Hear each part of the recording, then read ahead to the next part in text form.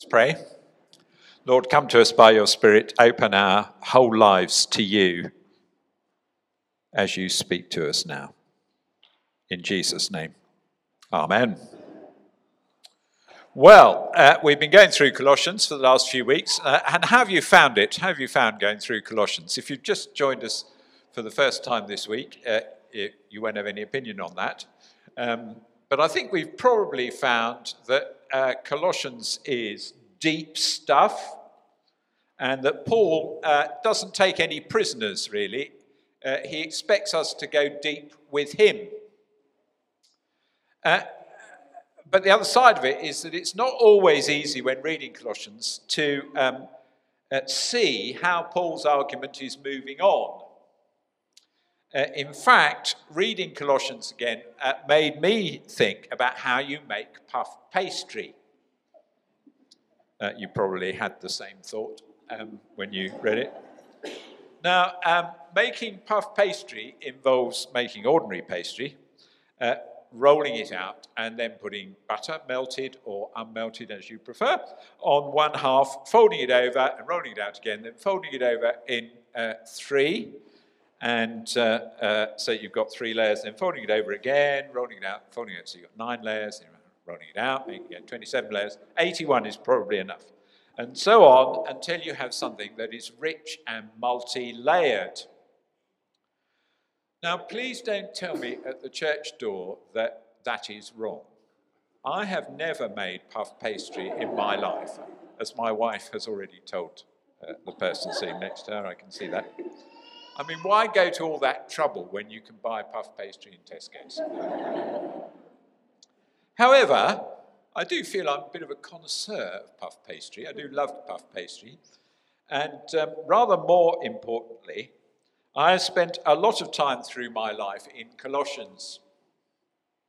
And I know from long acquaintance that it is deep stuff and that it is rich and multi-layered. Throughout this letter from Paul, the same essential themes keep coming back to us in layers. So this series of sermons was always bound from the very beginning to keep visiting the same points, the same themes. And like the Colossians, we need to be enriched. But we're also challenged by Colossians because we're always in danger of getting things wrong. Now, if you want to know what the essential theme of Colossians is, it's there in chapter 2, the chapter before the one we just read. Colossians you'll find around page 1184, 1183 in your church Bibles. But in chapter 2, verse 6, we find the essential theme of Colossians, and it's this. So then, says Paul, just as you received Christ Jesus as Lord, continue to live your lives in him. Our Christian lives started with Jesus Christ, so they have to continue with him.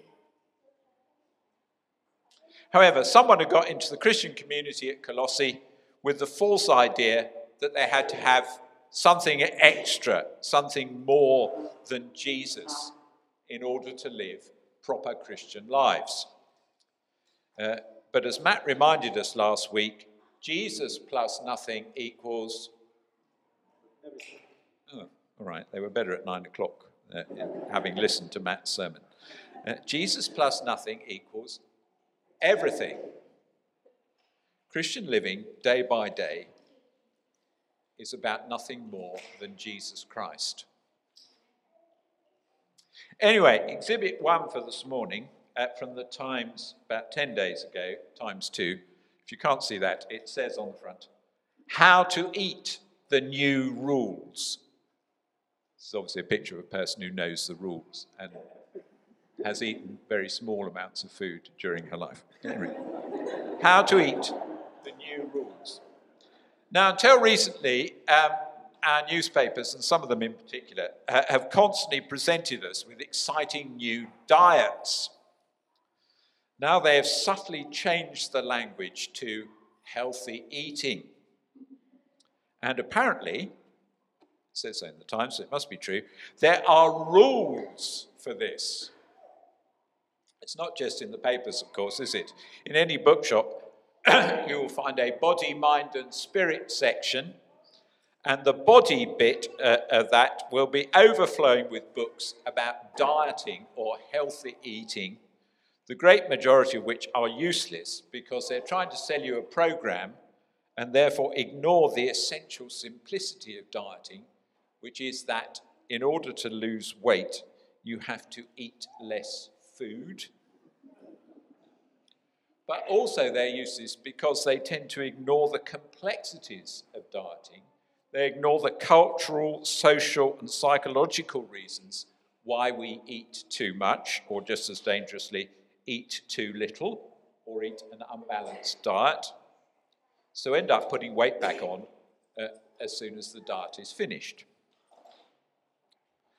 And move a couple of feet to the right in the bookshop, and you will find the spirit shelf, also well filled with books, most of which will again be useless, either because they try and offer us spirituality without God, or else a pick-and-mix spirituality made into a program by one author who is keen to sell us their product.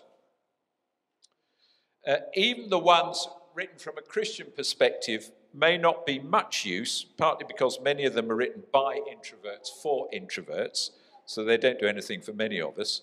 Just had to get that off my chest. But partly they're useless because they forget that Christian spirituality is essentially simple. It is about Jesus Christ. And partly they're useless because they tend to ignore the complexities of spirituality, which are to do with why we ignore this essential simplicity and think we can find something better for ourselves. So, to Colossians 3, in case you were wondering whether we were ever going to get there. But anyway, Colossians 3 is rich and multi-layered, like the rest of this letter. But there is within it an essential simplicity alongside a challenge to our own complexity. So here are Paul's simple challenges to us to keep us close to Christ, to help us grow in Christ, to enrich our life in Christ. First of all, he says, look up to Christ. Verses 1 and 2 of Colossians 3. Since then you've been raised with Christ, set your hearts on things above, where Christ is, seated at the right hand of God. Set your minds on things above, not on earthly things. Having been fairly negative at the end of chapter 2, Paul is now gloriously positive. Look up, he says. Don't look down or look inwards, but look up at Jesus Christ. Jesus Christ, risen and glorified. When we do that, when we look up, we see ourselves as we are in Christ. Verse 3, for you died and your life is now hidden with Christ in God. One of the greatest lies of our contemporary culture is that we find ourselves by searching more and more deeply inside ourselves. This is the Freudian lie that has captured our Western world. But, says Paul, we find ourselves when we look up, look away to Christ, because we are found in him. Second simple point, die down with Christ. Verse 5. Put to death, therefore, whatever belongs to your earthly nature, sexual immorality, impurity, lust, evil desires, and greed, which is idolatry. Christ has died, and we are called to die with him so that we can share his resurrection life. Because we're united to Jesus, we can let go of things that are wrong, not least of the way in which we treat others. Verse 8, But now you must also rid yourselves of all such things as these: anger, rage, malice, slander, and filthy language from your lips.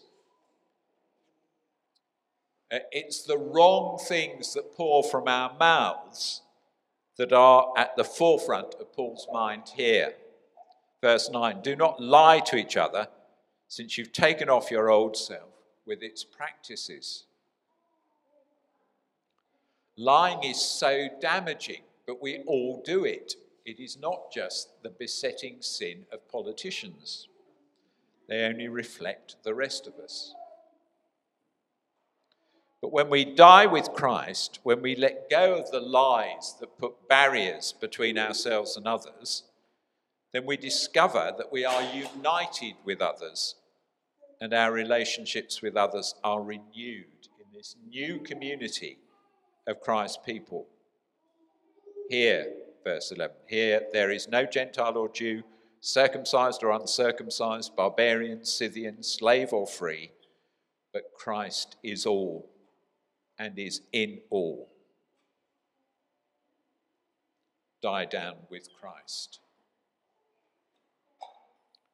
And Paul's third very simple point, get dressed in Christ. Verse 12.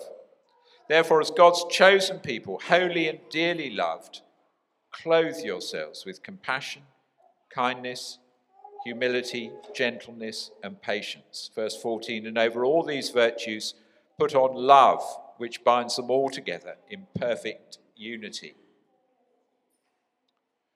Just as we put on physical clothes every day, so we put on spiritual clothes every day, putting on Jesus afresh as we look at him and share his death. We are clothed in Christ. That's the title of this sermon. Jesus is kindness. Jesus is forgiveness. Jesus is love. So we put those on as we put him on. Verse 13, bear with each other and forgive one another. If any of you has a grievance against someone, forgive as the Lord forgave you. Christian spirituality is not just something that we feel inside us. It's about the way we see and treat others, forgiving as we have been forgiven. We put on Christ as we take his word on board and as we respond in praise, says Paul, verse 16. Let the message of Christ dwell among you richly as you teach and admonish one another with all wisdom through psalms, hymns, and songs from the Spirit, singing to God with gratitude in your hearts. In praise, of course, we're turning from ourselves to look up at Christ. And the result is a life that's growing towards Christ in every way. Verse 17, whatever you do, whether in word or deed, do it all in the name of the Lord Jesus, giving thanks to God the Father through him. Living the Christian life, Christian spirituality, is gloriously rich, but at heart not complicated. It's about very little words. Up, to, down with, in Christ. But as Paul knew from his own work with people like the Colossians, we're always tempted to make things complicated and adopt some other program, either because we need to stay in control or else prove that we can do it all on our own, or because we want an easy-to-follow system that somebody presents to us, or perhaps simply because we are unwilling to die with Christ. And if that is you, and it is probably all of us at some time or other, then we need to start again. We need to look up to Christ. We need to die down with Christ.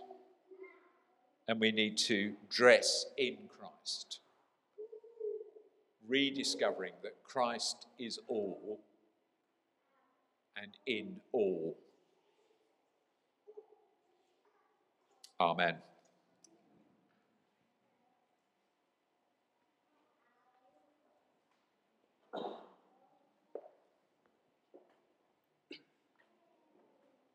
Thank you very much, William. We are going to have a chance to respond. We've already responded in some senses in our praise and worship. We come now to